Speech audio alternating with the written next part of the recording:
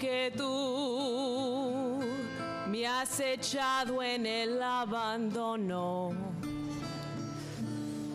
aunque ya se han muerto todas mis ilusiones, en vez de maldecirte con justo encono, en mis sueños te colmo, en mis sueños te colmo de bendiciones. Sufro la inmensa pena de tu extravío. Siento el dolor profundo de tu partida y lloro sin que sepas que el llanto mío tiene lágrimas negras, tiene lágrimas negras como mi vida.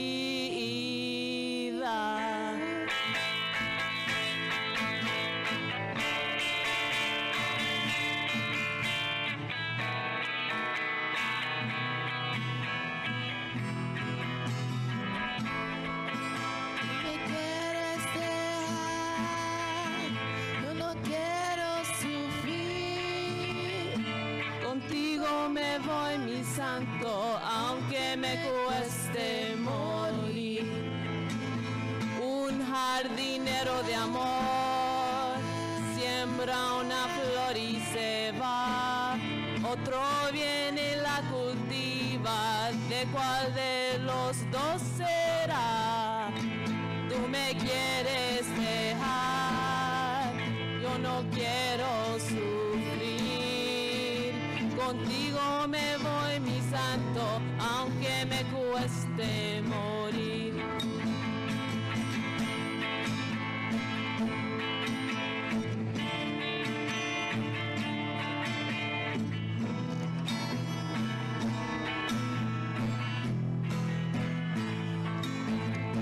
El día que tú naciste, nacieron tres cosas bellas.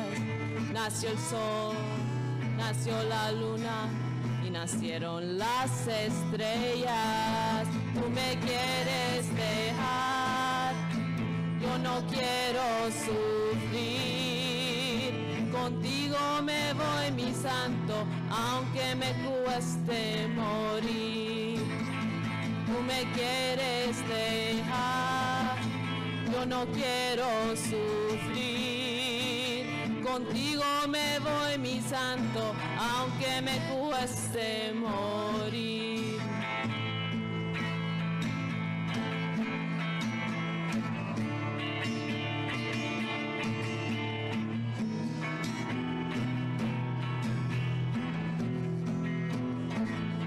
Aunque me cueste morir y no quiero seguir. Contigo me voy, mi santo, porque yo quiero vivir. Tú me quieres dejar, yo no quiero sufrir. Contigo me voy, mi santo, aunque me cueste morir. Tú me quieres dejar, yo no quiero sufrir. Contigo me voy, mi santo, aunque me cueste morir.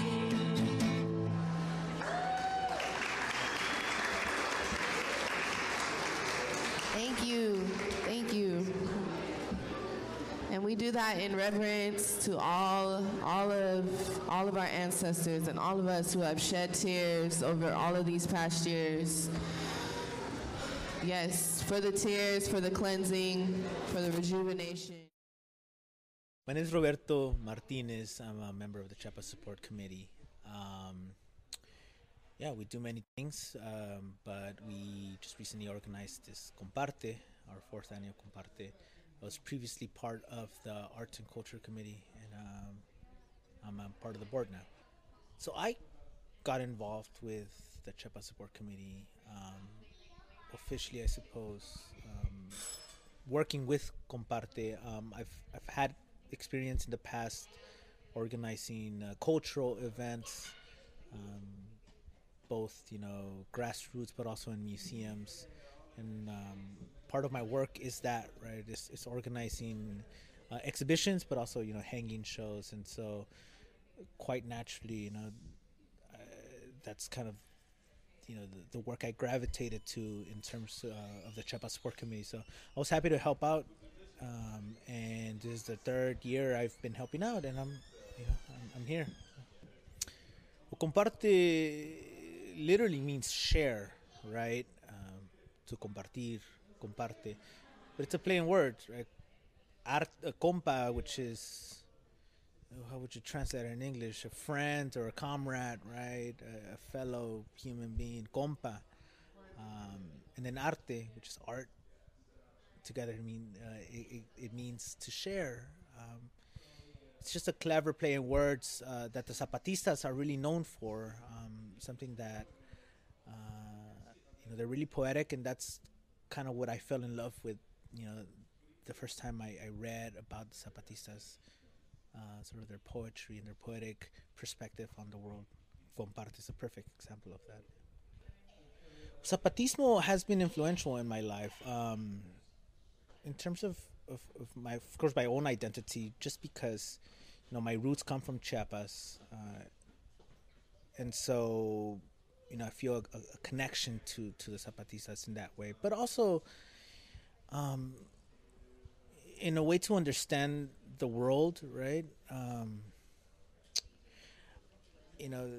Going to college, just growing up, right? There's a lot of questions that go unanswered, both in with your identity, but also about the world, right? About capitalism. You see the ills of capitalism, working its way through the community, through the society, and it's hard to put words to that, right? To put words to the consequences of capitalism, but also solutions, right? We don't have solutions. I don't have solutions, but I think what the Zapatistas, did to my perspective of approaching these problems is to just kind of do it, right? Like we don't have the answers, right? But we're gonna do it, and if we fail, we learn from it, right?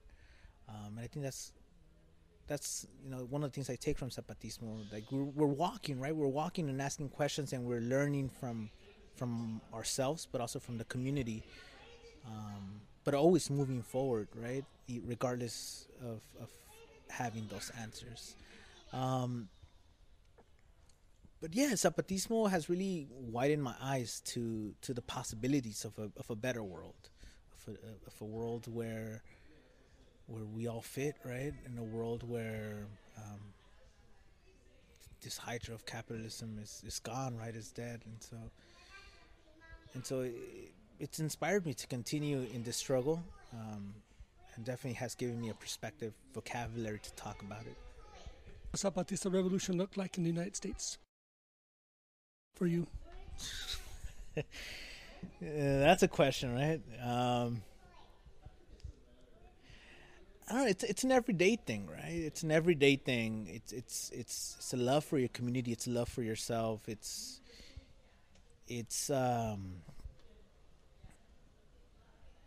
living life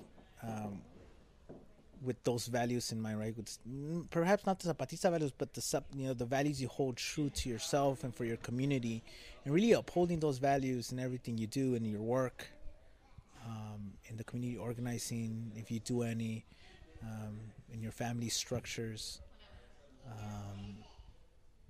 But yeah, it's living, I suppose, right? As I think you said on stage earlier today, it's living. It's living life, right? And making space for everyone in this world to live that life.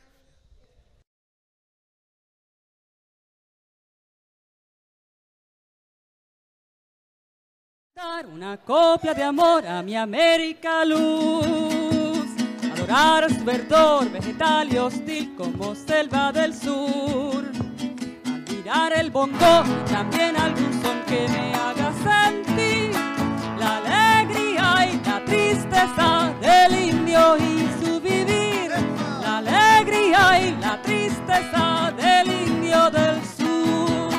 Quiero sentir el malón de los indios rugir, y en el cantar una copla en el viento latir. Mi corazón de dolor ya no va a padecer, un mulato en su canoa nos guía al amanecer, un mulato en su canoa nos guía al amanecer.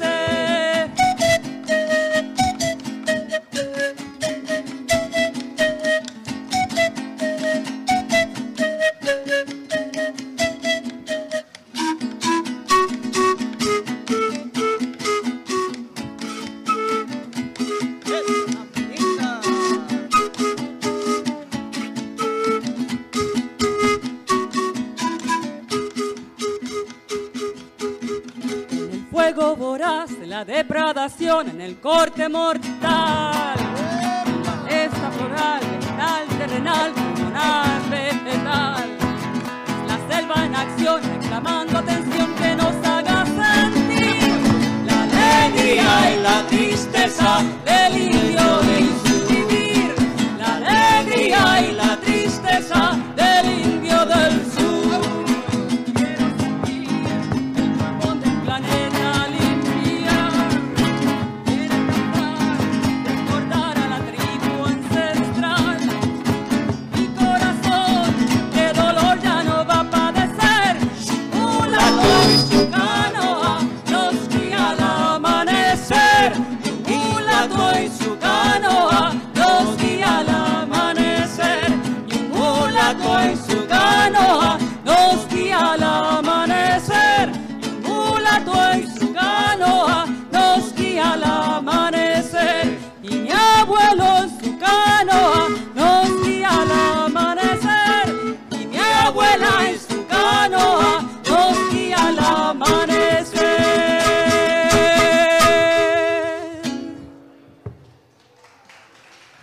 Muchas gracias. My name's Lisa Maria Castellanos. I live here in Oakland, California. I'm a second generation Chicana, and my work as a as a cultural worker, producer, my medium is screen printing. I also embroider and textile work. I focus on teaching others the basic skills in those mediums as a way and means to express ideas, experiences, and I get a lot of joy out of that. Yes, the year my second child was born the year before, and I remember I was a college student, single mother with 2 children, when I heard that the levantamiento had happened. There wasn't a lot of news coming to the U.S. about what that meant, but I knew it was important. I knew it was a big deal. As a daughter of Mexican immigrants and migrants, I think the just struggle and concern for others has just always been inculcated in us because of the history of my family and their migration story, and the way that it has impacted me. It has, I think, for myself,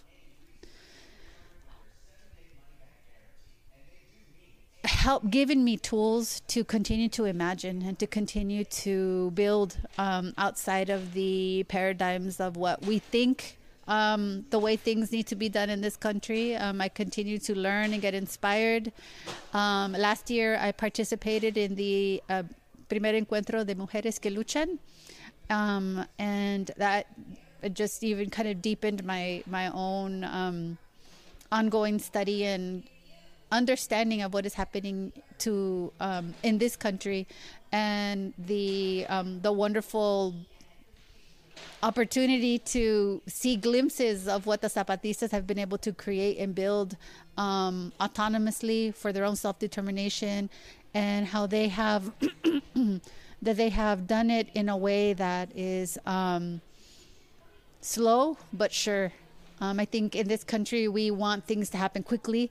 We want campaigns. We want legislation. And we don't take the time to dedicate ourselves to a process that makes sense to the people that are here, to the places where we live, and even to the time and the context. And so those are just some of the things that I've been reflecting on, and especially since my participation in the Encuentro last year. What would the Zapatista revolution look like here in the United States? Oh, I think it would look very much outside of the nonprofit industrial complex. I think it would be very autonomous, autogestión, people just creating and experimenting what it means to just do something outside without permission and without asking forgiveness, to do things that simultaneously take down the bad but build up the good, so that we can live well, have a buen vivir now as much as possible while we continue to struggle and fight. This poem is for all refugees, people without homeland, searching for their home and looking forward to go back home, for the Syrian refugees that are still displaced, for the Palestinian refugees, for all everybody without a home looking for their homes. This poem is called Promises, Promises, Promises.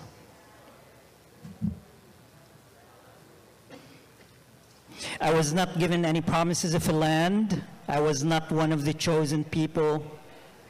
I did not part the sea and cross the desert to be here. I was born here. I do not have declarations on my behalf. I do not have a tragedy in my history. I do not have friends. I was born here. I have a town with a name you changed. I have a tree my ancestor planted and you uprooted. I have a rusted key for a house in a village you demolished. I was born here. I inherited the color of this land. I breathed the air of this land. I drank the water of this land. I was born here. I am a wild flower grown between rocks. I am a stone embedded in these ancient sidewalks. I am a letter engraved in an old tombstone. I was born here. I do not have declarations. I do not have promises. I do not need to be chosen. I do not need to part the sea. I do not need to cross the desert. I was born here. I live here. I am here, and I will die here. Thank you. My name is Mo Sati. I'm Palestinian. I was born in Palestine in 1962. In 1967, we were forced to leave our village to go to a refugee camp in Jordan. Lived in Jordan for about 25 years. Before we were in the village in the West Bank, Palestine. My family was in the northern part of Palestine in a town called Bisan. So basically we got forced twice into from our villages. So I grew up in the refugee camp. It is a small, started small families, and then start to expand in terms of population, but not in terms of square meter. So the families expanded. So it started to become crowded. Sanitation was not that great then.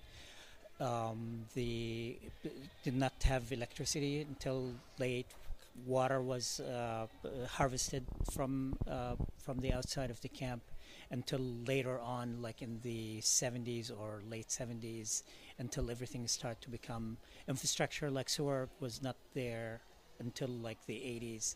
So it was like really rough setup, rough situation in the camp to grow up in terms of like the housing, the winter, the cold, the summer. So all of these influenced my upbringing to see other circumstances around the world, all the refugees around the world, and what they go through in terms of like the living conditions. In the poem that I read, it's called Promises, and it is about the people who were born in that land, and some of the lines saying, "I inherited the color of this land, I drank the water of this land, I breathe the air of this land." So this speaks to basically my story of like, or the story of every person that was born in their homeland and they were forced out of their homeland, and until Palestinians still cannot go back, those refugees, the indigenous who were born there, like my mother, like my father, my grandmother, they cannot go back to their homeland. So that yearning, that whole desire to go back for the indigenous people, or for the people of the land, it is there's so much connection between the indigenous people around the world, their stories, the what they go through, and then when the occupation power comes and uproot them from their homeland. So that's relevant to what I see in this movement, what I saw in these rituals. It is all connected. We all have connection. We all feel it. It is like a heartbeat. Once you hear that story, it connects you instantly. Okay, the last question is, what would a human rights revolution look like to you in the U.S.?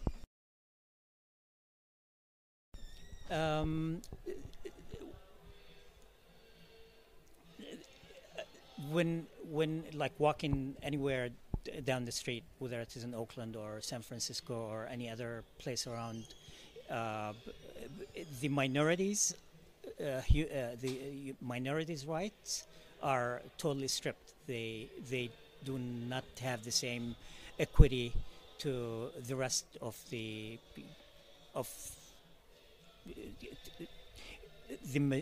majority of the people that are controlling either the land or the city or the homelessness. You see all of that, and just seeing the homelessness, for example, just that's a epitome of like lack of human rights, and just to be ignored of like living the basic conditions to have just a dwelling or a home or a shack that is like really kind of resonate with everybody's experience, whether they are homeless or minority or immigrants or refugees. So we all have that whole same story. So it would be like there would be no homeless and there would be no homelandless. Yes, perfectly put. Thank you. I'm putting together my first book of poetry, and it'll be one of the poems in my book.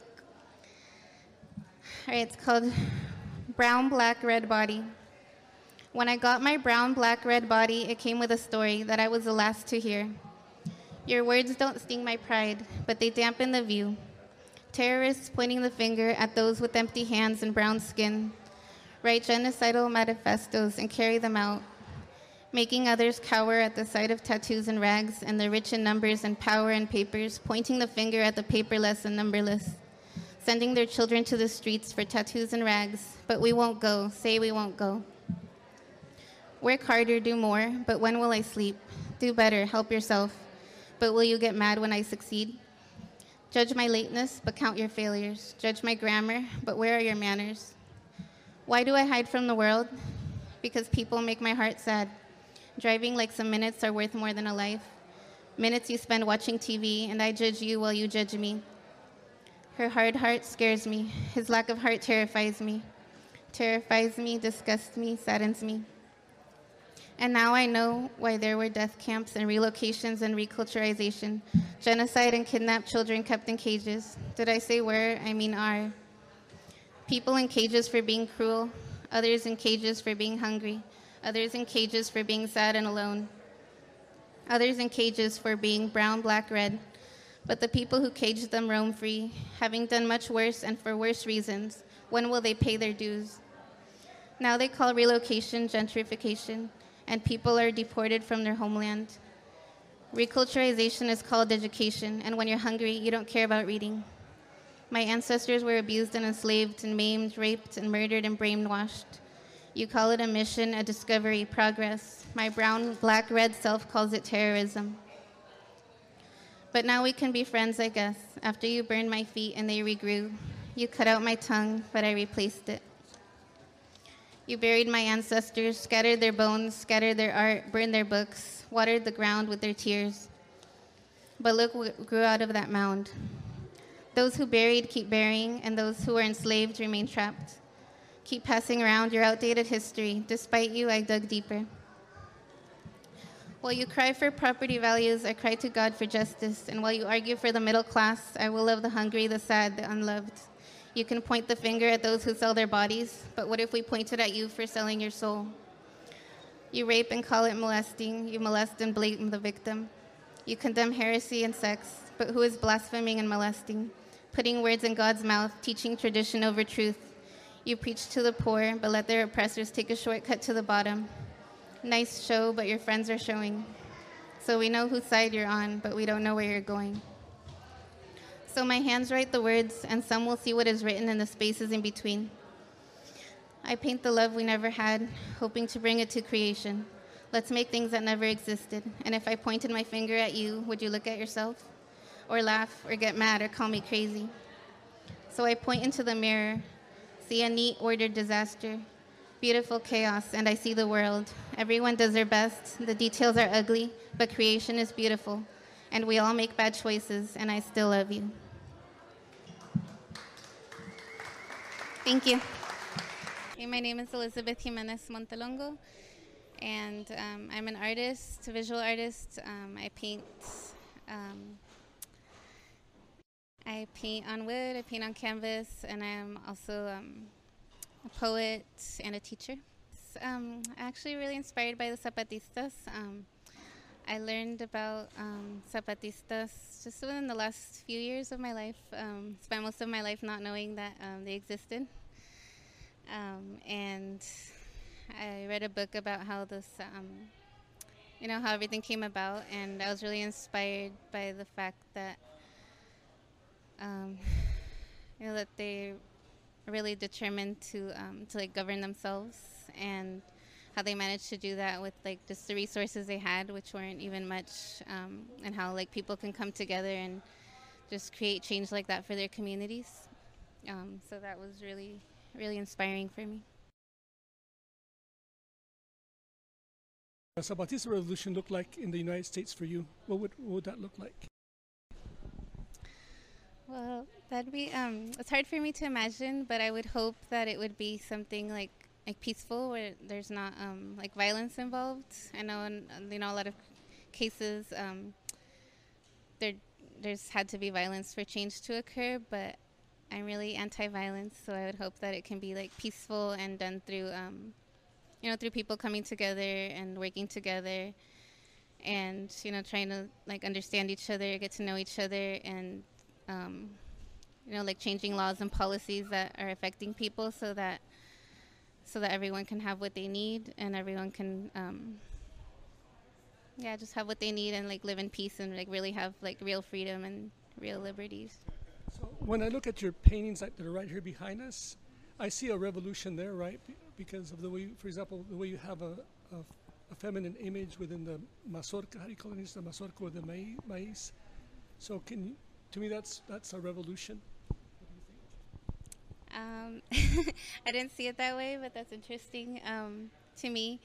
But I do keep in mind when I paint like images of like women with their children or like families, or sometimes I've painted like couples, just like that love and connection, and it can be within like family or friends or community, but I think like that connection and love, like that's the basis of any like change and revolution, whatever degree, because like the things that really matter to us, I think, are like to most people are like, you know, our families and our friends and our communities, like the people we love. Like without that, like nothing else really matters. Like no like money or power or anything like comes close to like just the beauty and fulfillment you can get from like love and connections.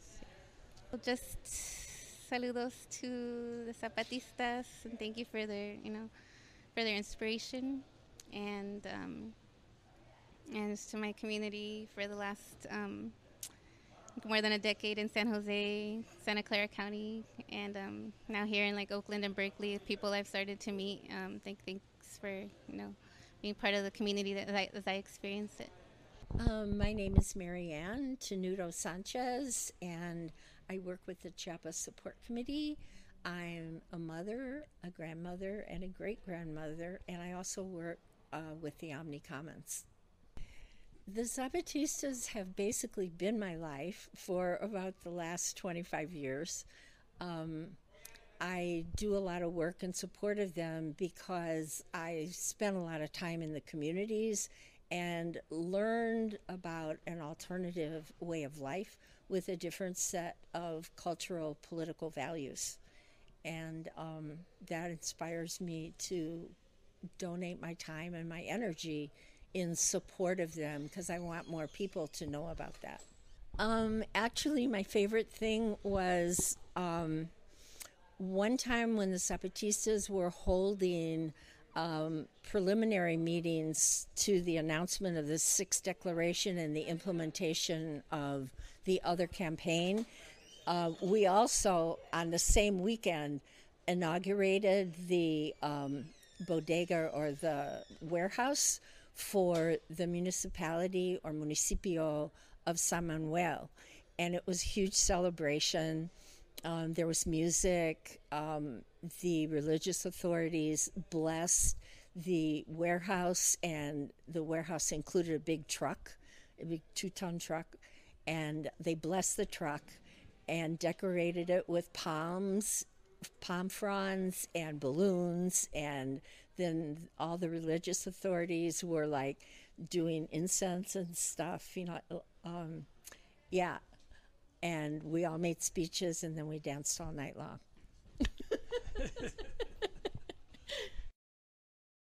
What would a Zapatista revolution look like in the U.S. to you? What would it look like? It would look, that's a good question. What it would look like is that people got rid of their individualism and practiced collectivism, and they didn't do things for profit. You based your economy on necessity, what you needed, and like what you need, the money you need to make is only what you need. It's not in excess of that. Like, you don't cut down a tree that you don't need just to make a piece of furniture or something decorative. You only cut it down if, like, your house burns down or gets destroyed and you have to have a house to live in. So it would be kind to the environment, and the values by which you operated and governed yourself would not be capitalist values. They would be collective and directly democratic, not the way we have it in the United States with representative democracy, but with a direct democracy and a sense of community.